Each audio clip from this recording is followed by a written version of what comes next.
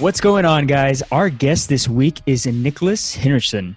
Nicholas has his MBA in entrepreneurial studies from Stanford. In 2013, Nicholas and his partner Chris started a company called Calypso, aiming to build the Amazon for used cars. Just like Airbnb, Reddit, Stripe, and DoorDash, they went through the startup accelerator, Y Combinator, raised $10 million in venture funding in 2015, and sold the company to Carvana.com in 2017. Nicholas used to be an avid golfer, playing on Germany's national team for 4 years. After finishing his master's degree in Germany, he worked at Bain & Company and Merrill Lynch before he moved to the U.S. in 2011. Nicholas is an avid investor in companies such as Cobley, Acquire, and RudderStack. Him and his partner are now launching the fintech business in the auto lending space called withclutch.com. Auto loan rates are all over the map and can be as high as 29%. Through refinancing auto loans, they're saving people thousands of dollars and help them build their credit.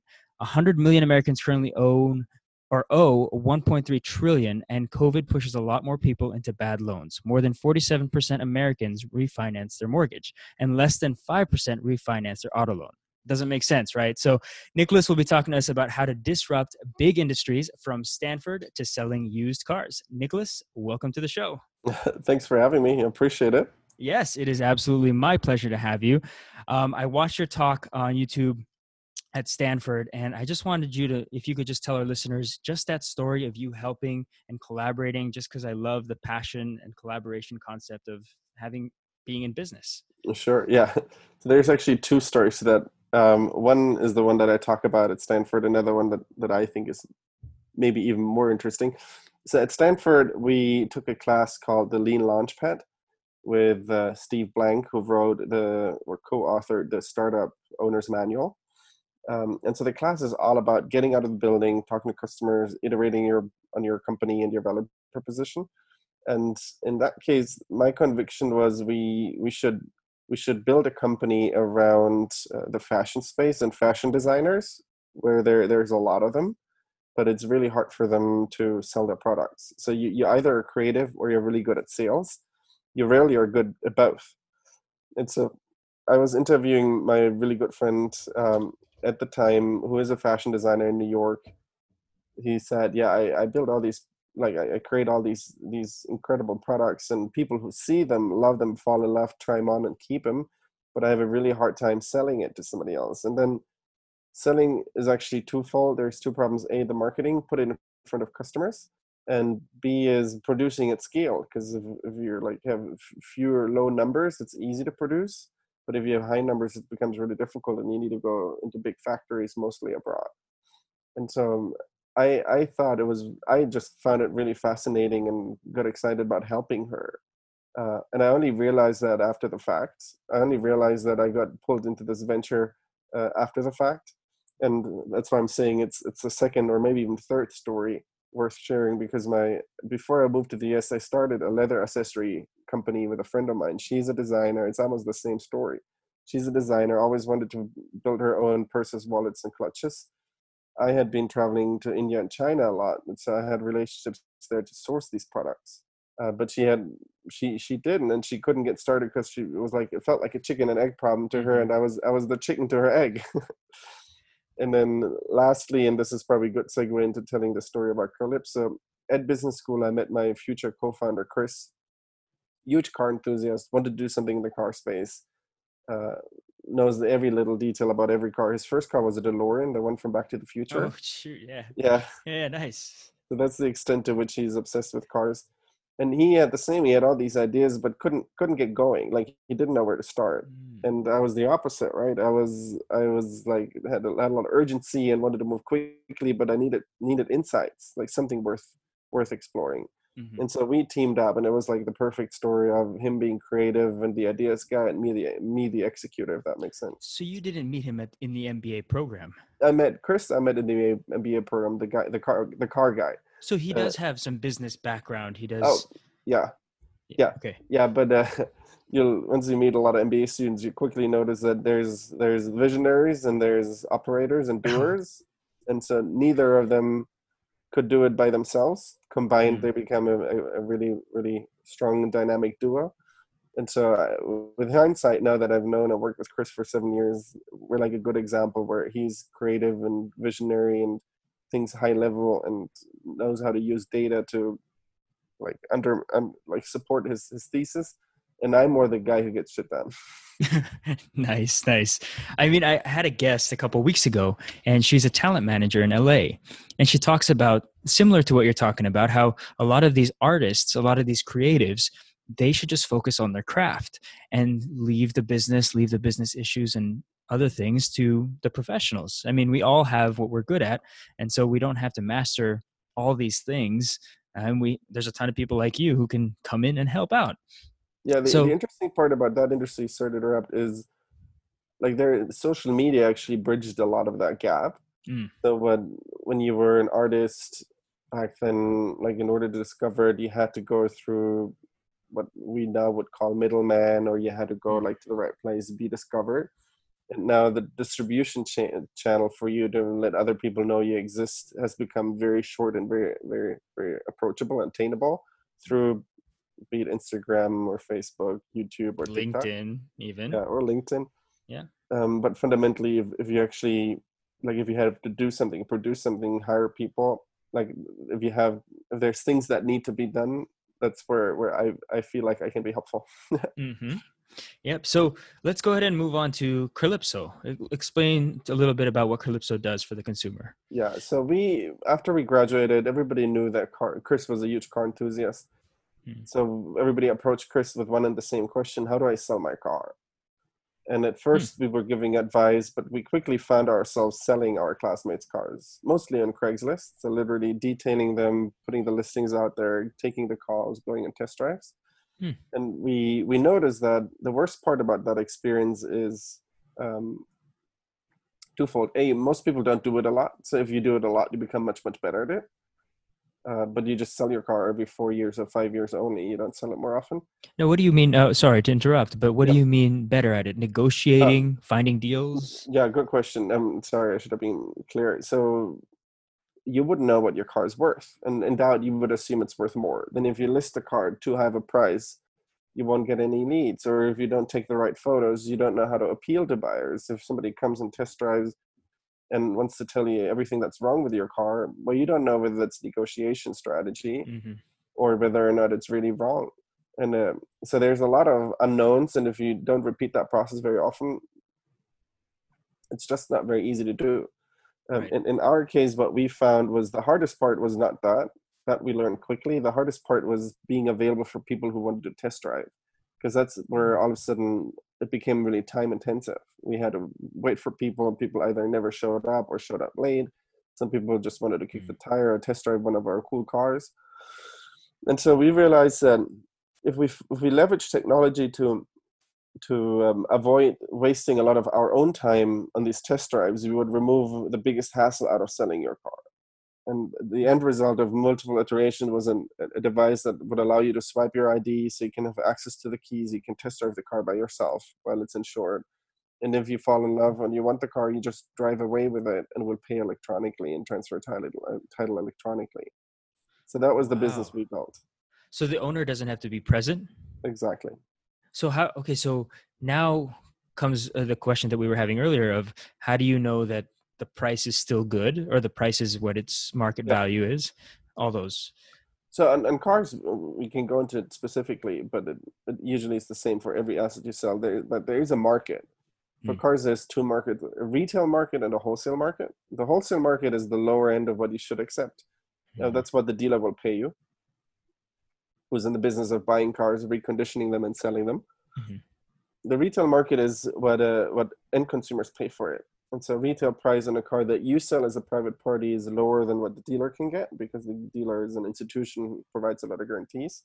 Mm. But once we understood this concept of these two markets, we realized, okay, in order to get the bottom end value, like the lowest somebody should accept, we would have to build a network of dealerships Mm. and work with them. They would give us the prices, and for the retail market, we just had to understand retail transactions. So we need to be really good, and technology helped with that, knowing every car that sold, for what price it was listed, estimating for what it would sold, backing out from databases what it really sold for. Mhm. And so what we ended up building was a lot of technology. We didn't know we were building it at the time, but we realized later on. And if we now fast forward, Like during Calypso times, we raised $10 million. Wanted to build a big car company. What we ended up selling was a software company, believe it or not. Hmm. Carvana was mostly interested not in the cars we're selling, but in the software we had built that powered the cars we're selling. Plus all the market research and all the customer information, right? Our understanding of customer behavior helped a lot, Yeah. but Yeah. they really, and that's just intangible. Like you can't put a price on it. Hmm. That's why the deal was structured. So Chris, my co-founder, I would stay on for I think around 3 years, and then work for Carvana because there was a lot of institutional knowledge in our heads, which Hmm. Carvana wanted us to leverage through us. And so, fast forward, Chris ended up being responsible for the front end web experience, so Carvana.com, the search pages, the vehicle detail pages, and Wow. I started out as a product manager, making the trade in a better experience, Hmm. and then quickly started what's now called the Sell to Carvana business. Mm-hmm. That's the business where Carvana buys cars from consumers. And that Yeah. grew from basically zero to, in July, Carvana bought more cars from consumers and they sold to Carvana to consumers. Yeah. So it Wow. grew really rapidly. That's pretty cool. So, I mean, you don't have to tell me, but the business model of before Carvana, how much cut did you take from each transaction? If you can tell me, if you No, of want to tell me. course. No, let's see, the average car we were selling was $20,000 more or less. Okay. On the car, we made $1,000. And then usually you make more money on the back end products like financing referrals, insurance products, protection products. Oh, so you guys also did the financing similar to with Clutch. Exactly. And so this is actually where the insight for the new business came from. We Mhm. noticed that 80% of the people who buy a car with a loan asked us for a loan. So they Hmm. didn't come in and already had the money. They came in and asking us, "Do you have a loan? I need to Hmm. finance my car. Can you help me with that?" And that was weird because people didn't trust us on the cars and wanted to haggle for the price of the car. But then they asked us for financial products. Right. Wait, this happens all the time, Huh. and, and across the whole nation. And dealers are not motivated or incentivized to give consumers a really good deal on the loan. Their strong Yeah. incentive is to give them a loan that pays them the highest referral fee. Yep. Yep. And so that's step one. So people, the second they drive off the lot, they can already refinance their car in theory and save money because the loan they got was suboptimal.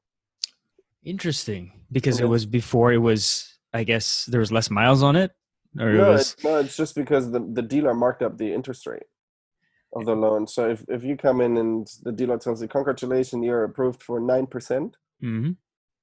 in reality you don't know, but you probably were approved for 6.5 or 7%. And the dealer tells you, "No, it's 9, congratulations." And the Wow. difference goes almost entirely to the dealership. Very interesting. And you're saying that if you do the test drive, the the interest rate would be even lower?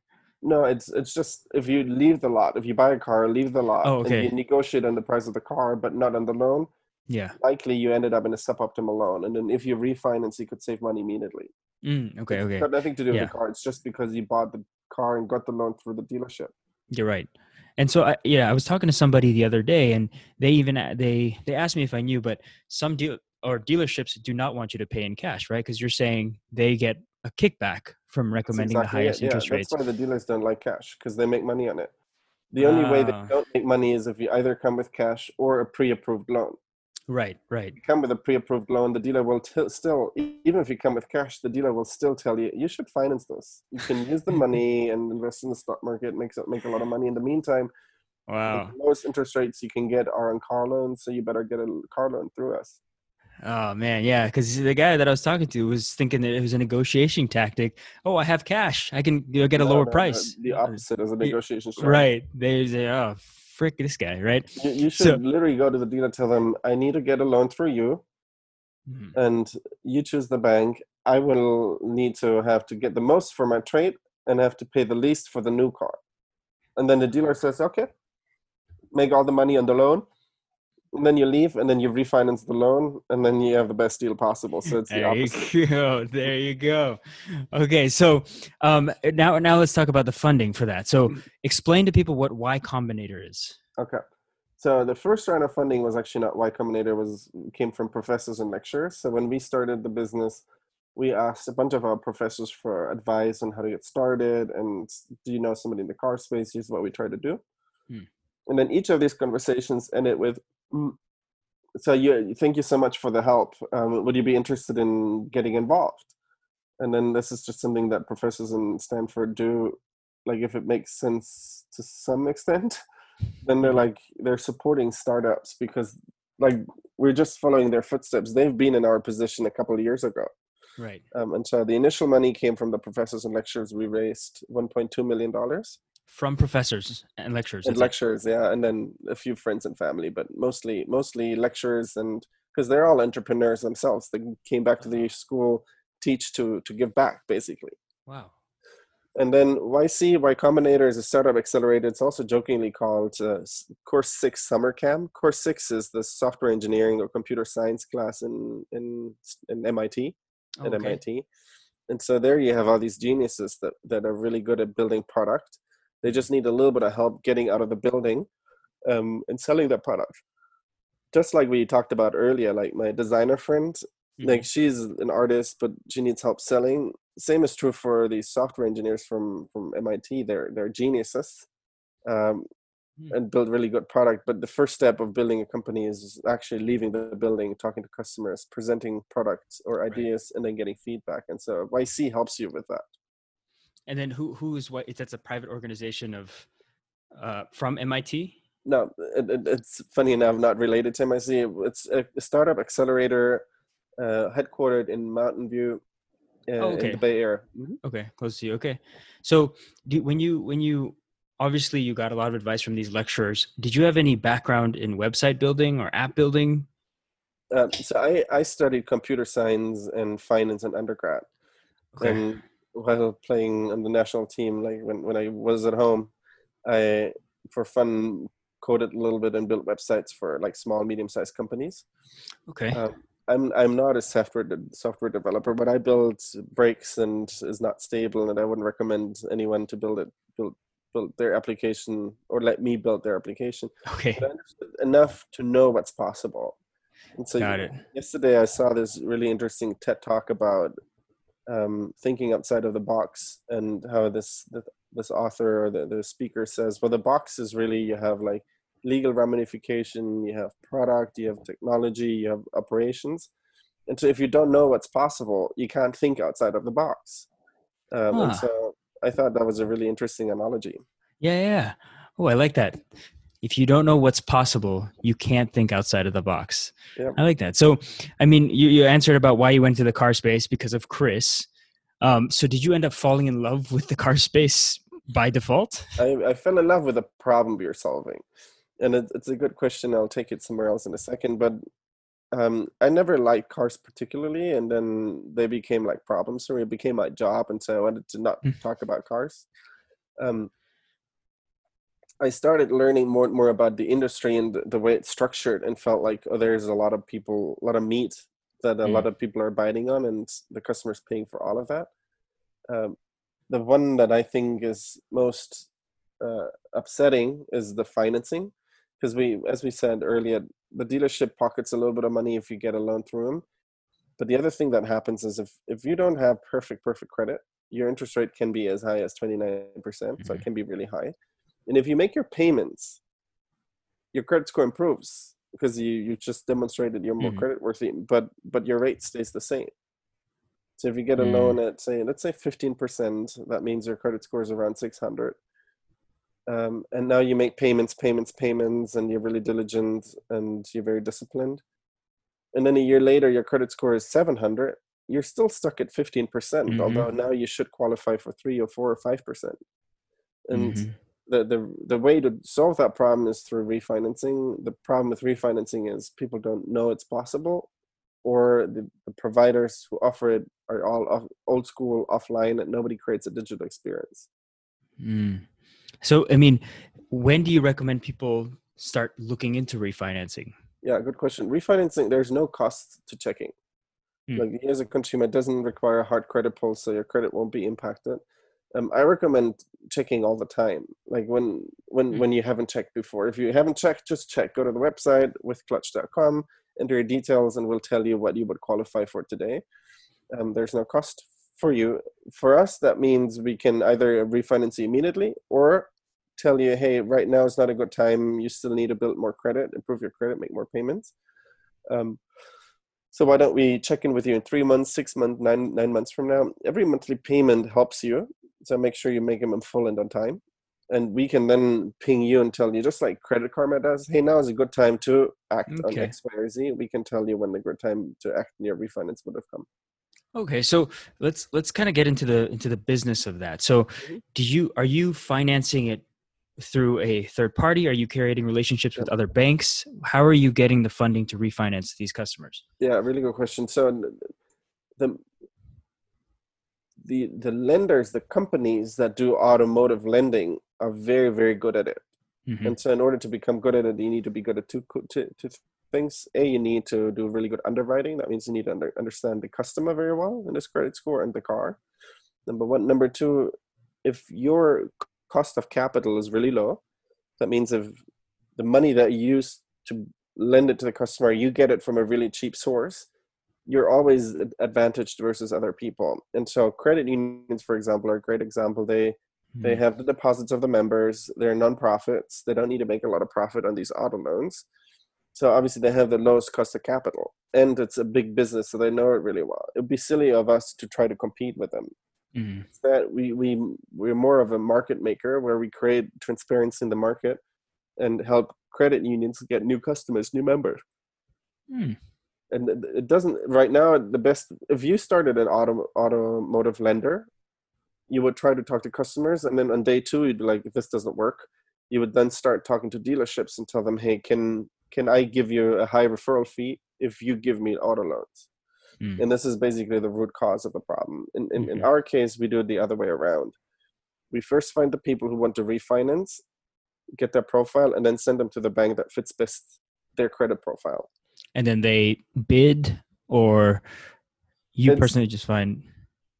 it's so you it is bidding is a strong word. What really happens is these credit unions or banks, they have rate sheets or credit models.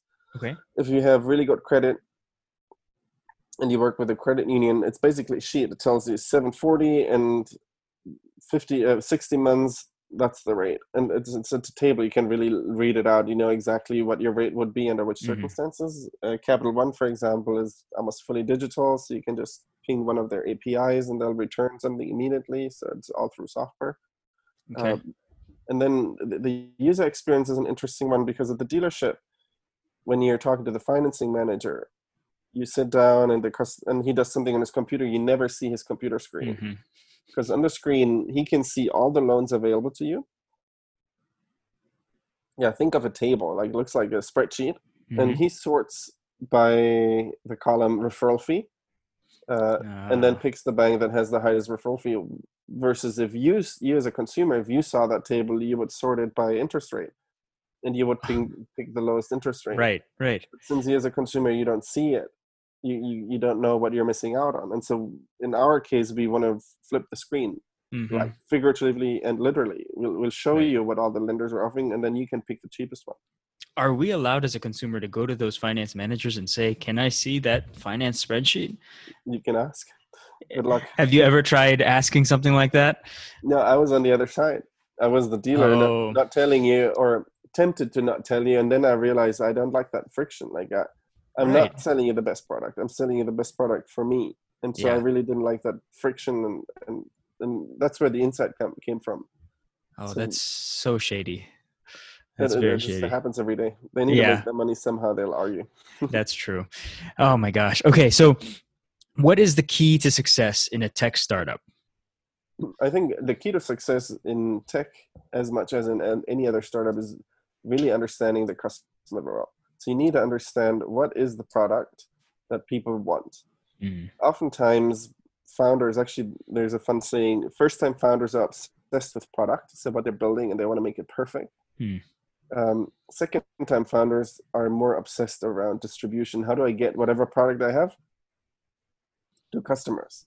And you'll see, in order to build really, really, really big businesses, like you need to figure out how to reach customers without having to pay for them. Mm. If you have to pay like Facebook or Google or any TV station, like the second there's more competition around the same product, your margin will go to zero, your marketing costs will go up, and Google and Facebook make all the money. Oh, that makes sense. Yeah. So what are you suggesting then? I mean, I know it's not clear cut, but what, door to door? Is it Yeah, what is believe clear? it or not, door to door was how DoorDash kickstarted their distribution.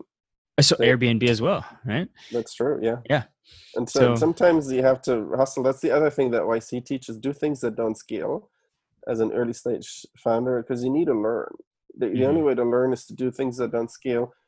Put yourself in touch, force yourself to talk to customers, present something and learn from them. They'll tell you they don't like what you built, but if you're curious enough, they'll tell you what they would pay for if you build it for them. Right. Right. I mean, that's exactly, I mean, I've heard the story so many times of Airbnb and their story of going to these customers, personally going to the customers and personally asking them, how can we make this better? How can we do a 10-star experience, right? To make it close to possible as a 5-star experience. Yeah. So perfect. So, there's a lot of people out there who have these tech ideas, right? But they don't have the tech background. They don't have the money. Do you have any suggestions or advice on how you can start a tech company without a tech background? Yeah. So I would argue, like you wouldn't start Google or you wouldn't start a rocket company if you don't have a tech background. You won't be successful at that.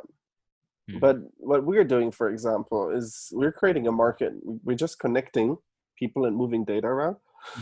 There's a lot of no-code tools to build prototypes. So you could use WordPress for a blog. You could use Wix or Webflow. So there's a lot of tools that allow you, or even for apps, you'll find similar products that are like building in PowerPoint. You just drag and drop and you connect the dots a little bit. And you don't need a lot of tech knowledge to use these tools to put something out there. And the second something is out there, you will feel, oh, people want this, or you learn something. And then once you have something, or you have an insight of something that people want and would be willing to pay for, raising your money will be much easier. So first you need to figure out your value proposition, and you can do that without knowing a lot of tech. Even if you have these smoking doors where you put something in front of people and you just want to know whether or not they click on it. Once you have a conviction, you can raise money, and then if you have money, you can hire the right people. To accelerate the business, right? I guess that makes total sense. So, okay, before we get into the master's round, I do want to ask you one last question. What is the goal with Clutch? I mean, are you trying to get back with Carvana? Are you trying to get sold? What is the goal here with Clutch? Yeah. So we, through our exit to Carvana and then the way the share price developed, we got extremely lucky. So financially, we got so lucky that we can now be fearless. Kids can go to college. I won't be starving anytime soon. And so congratulations. Thank you. Yeah. Better lucky than smart. Yeah, right. And so knowing that and having this really good plan B, the mission is fully focused on helping our customers. Like we want to create an experience that helps customers save money on their auto loans. There's 100 million auto loans out there. Arguably, the fact that some people pay up to 29%, that's just like that's like robbery. Like people are paying so much money, and if they continue making payments, they could take that same money and put in their savings account or invest in the stock market and be wealthy, but instead they're not. I think it's a main contributor to the inequality or income inequality and wealth gap we're seeing. And so doing my part to address it and making a little dent there would feel really good. Perfect. Beautiful. Okay, so let's go ahead and get into our master's round right after a word from our sponsors. Breaking news, guys. I think I have found the most comfortable, arm-hugging, chest-defining, loose around the abdomen, God knows I need that, shirt on the market. I'm talking about Fresh Clean Tees. It is a 60/40 cotton poly blend, so it doesn't shrink over time. Their shirts come in a ton of combos and colors, and they don't show any logos on the tee. They have an earth tone pack, bold pack, foundation pack, and we love to see it, an all-American pack. We're all busy, and whether you're looking for a gift or buying for yourself, Fresh Clean Tees are the go-to for a fashionable, affordable, simple option. Click the link in the show notes to get 15% off your order every time. So, Nicholas, thank you so much for sharing all your back end information with us about Carvana deals and Calypso Calypso, and with Clutch. And so let's go ahead and get into our Masters round where I fire rapid 10 questions at you. They're super quick, just to get to know you a little bit better. So, Yeah. an interesting fact about your background that has shaped who you are today. It's you already said it, but I think in context it makes more sense. I used to play golf on the national team. So Hmm. we played on the team for 4 years in Germany and then continued to play for my club, and we won the German championships a couple of times. And the reason I think it's worth mentioning is because golf teaches you to be like to work really hard, practice really hard, but keep your calm. Like it's Mm. primarily mental. Once you have your technology, your technique right, it's all about becoming really good and in your head because it's like a very mental game. And so I think that game of golf actually helped me become successful in the area of entrepreneurship. I can kind of sense that you play golf. Like if I didn't know that fact at all, I would know that you play golf. There's a sense of composure that you have Okay, that seems like that guy's a golf player. I What take it as a compliment. it is absolutely 100%. What habit or skill has made you different than the rest? uh, I don't know where it came from, but I think there's two things. I have a lot of urgency to get things done. So if you tell me, hey, how about XYZ? I'm like, how about we just try it right now? And Nice. then and then not only do I have this urgency to take action, I'm also very quick at things that I'm doing. Like Hmm.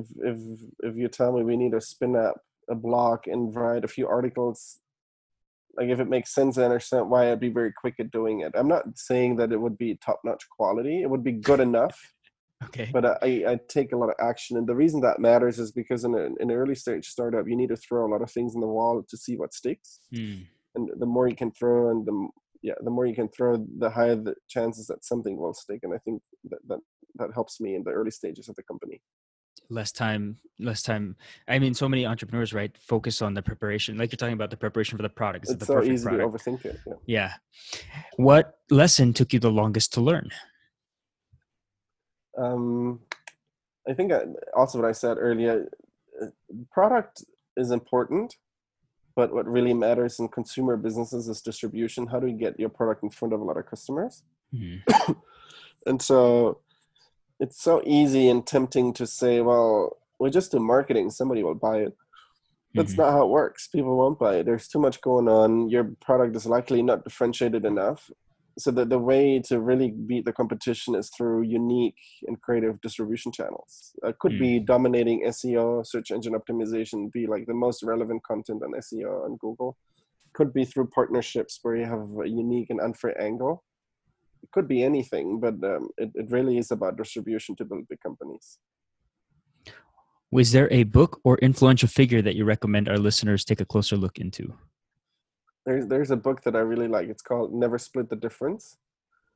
Um, I'm not sure to what extent it helps me on a day-to-day basis, but I know that I think about it a lot. It's written by this FBI hostage negotiator, believe it or not, Hmm. who shared the lessons they had learned over the many years and decades uh, negotiating hostage like at ransom. And he explained how all of that is super applicable in business. Really good book. Highly recommend it. Maybe you can put in the show notes. It's a really Yeah, cool. definitely. I'm actually gonna go get it right now. You should. Yeah, after I ask these questions to all my guests, I mean, why not get the book? I mean, Yeah, you recommend it, so I get it right away anyway. Um, Greatest investment under $100, you other than laugh a that lot. book. You'll laugh a lot. I don't. I think it was less than 100 by far. But I was born and raised in Germany, and I think age 5 I found out that there's different currencies. So there's Mm. Deutschmark, and then there's others in Europe, obviously at the time, and there was dollars. And I realized that in order to have $1, I needed two Deutschmarks. Okay. And so I'm like, so what do you actually want? You don't want Deutschmarks, you want dollars. Okay. Without telling my parents, on my way home from school, I stopped at a lot of retail branches of banks. Walked in there, age 5, and told the teller, "Hey, I want to buy dollars." And so, first 2 or 3 banks told me, "Yeah, we don't sell dollars." The fourth one said, "I mean, you can exchange it." The lady called the boss. She's like, "Yeah, what do you want?" I said, "I have 12 Deutschmarks or 11. How many dollars can I buy?" And it's like, "That's probably 5." Like, okay, I'll Hmm. buy $5. So I had these dollars in my pocket. Fast forward, probably 5 years later, we were stuck on a family trip. My mom ran out of money to make a phone call, but we had just missed our flight. And so she's like hysterical and asked for a way to communicate. I'm like, I have $5 here, the same $5 from back then. She's like, okay, I'll give you 50 back if I can borrow it. And so it took Nice. me 5 years, and annualized, you can do the math how much it was. But yeah, I made $50 out of a five by just having it in my pocket. Wow, and I mean that's just the normal concept of investing, right? The whole patience, hold it, and Yeah, sell it when it's high, when the demand is exactly. high. Yeah, What is when your the demand favorite was high. quote? Yeah, exactly. One of the big donors of Stanford Business School is Phil Knight, the founder of Nike, Hmm. and he's an entrepreneur at heart. And he has the saying that I like a lot: "There's nothing wrong with failing, for as long as you don't fail the last time you try." And Wow. so I thought that was really thoughtful. He just says you'll fail all your life, and in order to be successful, you just need to go through a lot of failure. But just make sure you fail long enough so you have time to figure something out Yeah. that doesn't fail. Oh, that's good. I'm actually surprised I haven't heard that one. That's good. What advice do you have for someone who just got out of college?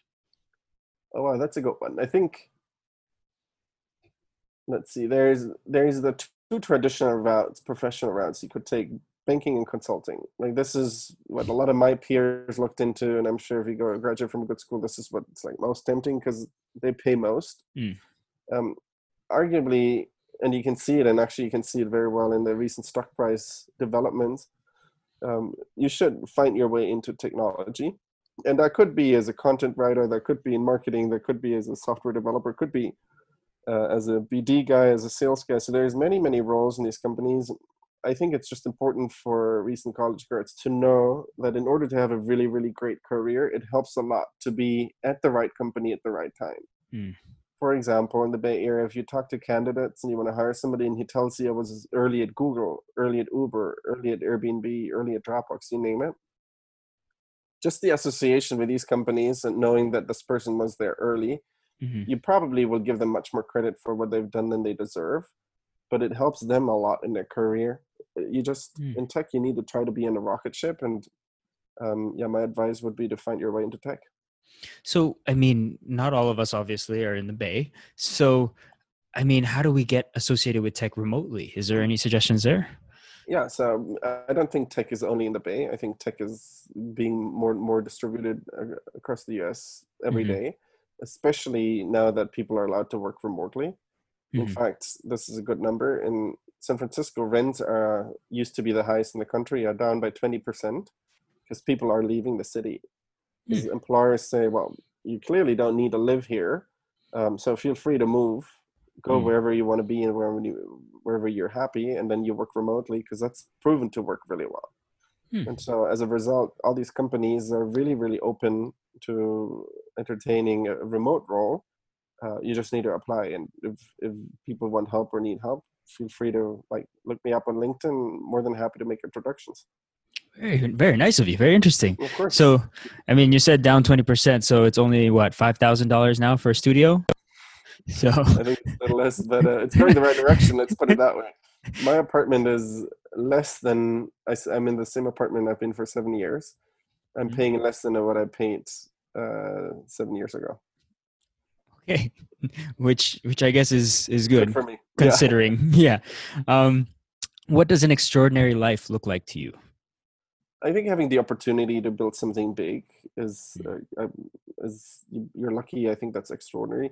When I graduated from business school, one of the last lectures, one of the professors who happened to be a former entrepreneur himself said this, and I thought it was really interesting. You guys, you can have any consulting or banking job you want. So consider that your plan B. You're safe. Like, it's your plan B is such a safe path, and the safety net is so soft you won't fall very deep. Mm. In that unique position, you need to think about plan A differently. You need to think about a plan A where you have extraordinary impact, where you run big risk, and where you have a lot of leverage. And Mm. so, because if it doesn't work out, you can always take plan B. And so just having the opportunity, and now I feel like I have it the second time after I graduated from business school, and now that we sold a company, I feel like I have it again, the opportunity to have a safety net and run big risks. I think that's pretty extraordinary, and I'm enjoying a lot. Man, that's pretty good. I'm actually typing this because I think that is really powerful. I mean, I feel that's something that all people Every entering college, entrepreneurship, everybody, yeah, I everyone. mean, the plan B is always going to be that safety risk. I mean, especially when you just got out of college. I mean, what's the point of living not knowing if you could have taken those Exactly. Yeah, huge risks? exactly. Plan Bs will always be there. Who is the most exceptional person that you've met and why? um, I have to say this person must be Andy Rachleff for me. Andy Rachleff was at Stanford for undergrad, started in VC venture capital, started Benchmark Capital later on, which became the biggest investor in Uber and Snapchat, for example. Mhm. Um, he then became a founder himself, started Wealthfront, is now founder and CEO of Wealthfront. He is the lecturer who I sat down with in July or August 2013 after we graduated, Wow. and who I asked for advice. What should I do with my life? We ended up talking about selling cars for 45 minutes. And then he said, I need to leave, but sounds like you should be selling cars. And if you want to make this a business, here's $50,000 to get started. So Wow. So he's an investor in he was the one to kick it off. Like he was wow. the one who's like, no, you should start a business and here's money. Wow. So did you kind of use that as leverage for the other professors and lecturers? Well, the first thing we did was ask him. Well, first thing I did was freak out. Second thing was I called Chris, my co-founder, and told him that we have a problem. Andy wants to invest, and he couldn't believe it. And third thing we then did, asked him if we can use his name. And he's like, sure. Knowing Wow. that if we can tell other people and directly was invested, other people would tip and Right. invest. As a lever. I mean, Yeah, you got a big name like that backing you. yeah. Lastly, Nicholas, what are you grateful for? These days, I think the one thing everybody should be grateful for is being healthy and safe and Mhm. sane. And so I'm there's a lot of things I'm grateful for today. I think just being able to work on what I love and do what I want, being healthy and not having lost anybody during these terrible times, I think is reason enough to be grateful. Perfect. Okay, Nicholas. Well, that is going to be a wrap, but I'll give you one last opportunity to let people know what you're working on and where they can get in contact with you. Cool. Yeah. So get in contact with me over LinkedIn, ideally. Maybe you can put a link for my name in the show notes. So you can find me. Love to get feedback. Love to hear what people are building, what they're up to. If you want help, don't be a stranger. Feel free to reach out. And then the business that we just started is called Clutch. The address is withclutch.com. It's a digital platform to refinance your auto loan and save you thousands of dollars. Perfect. Thank you very much. Thanks for having me.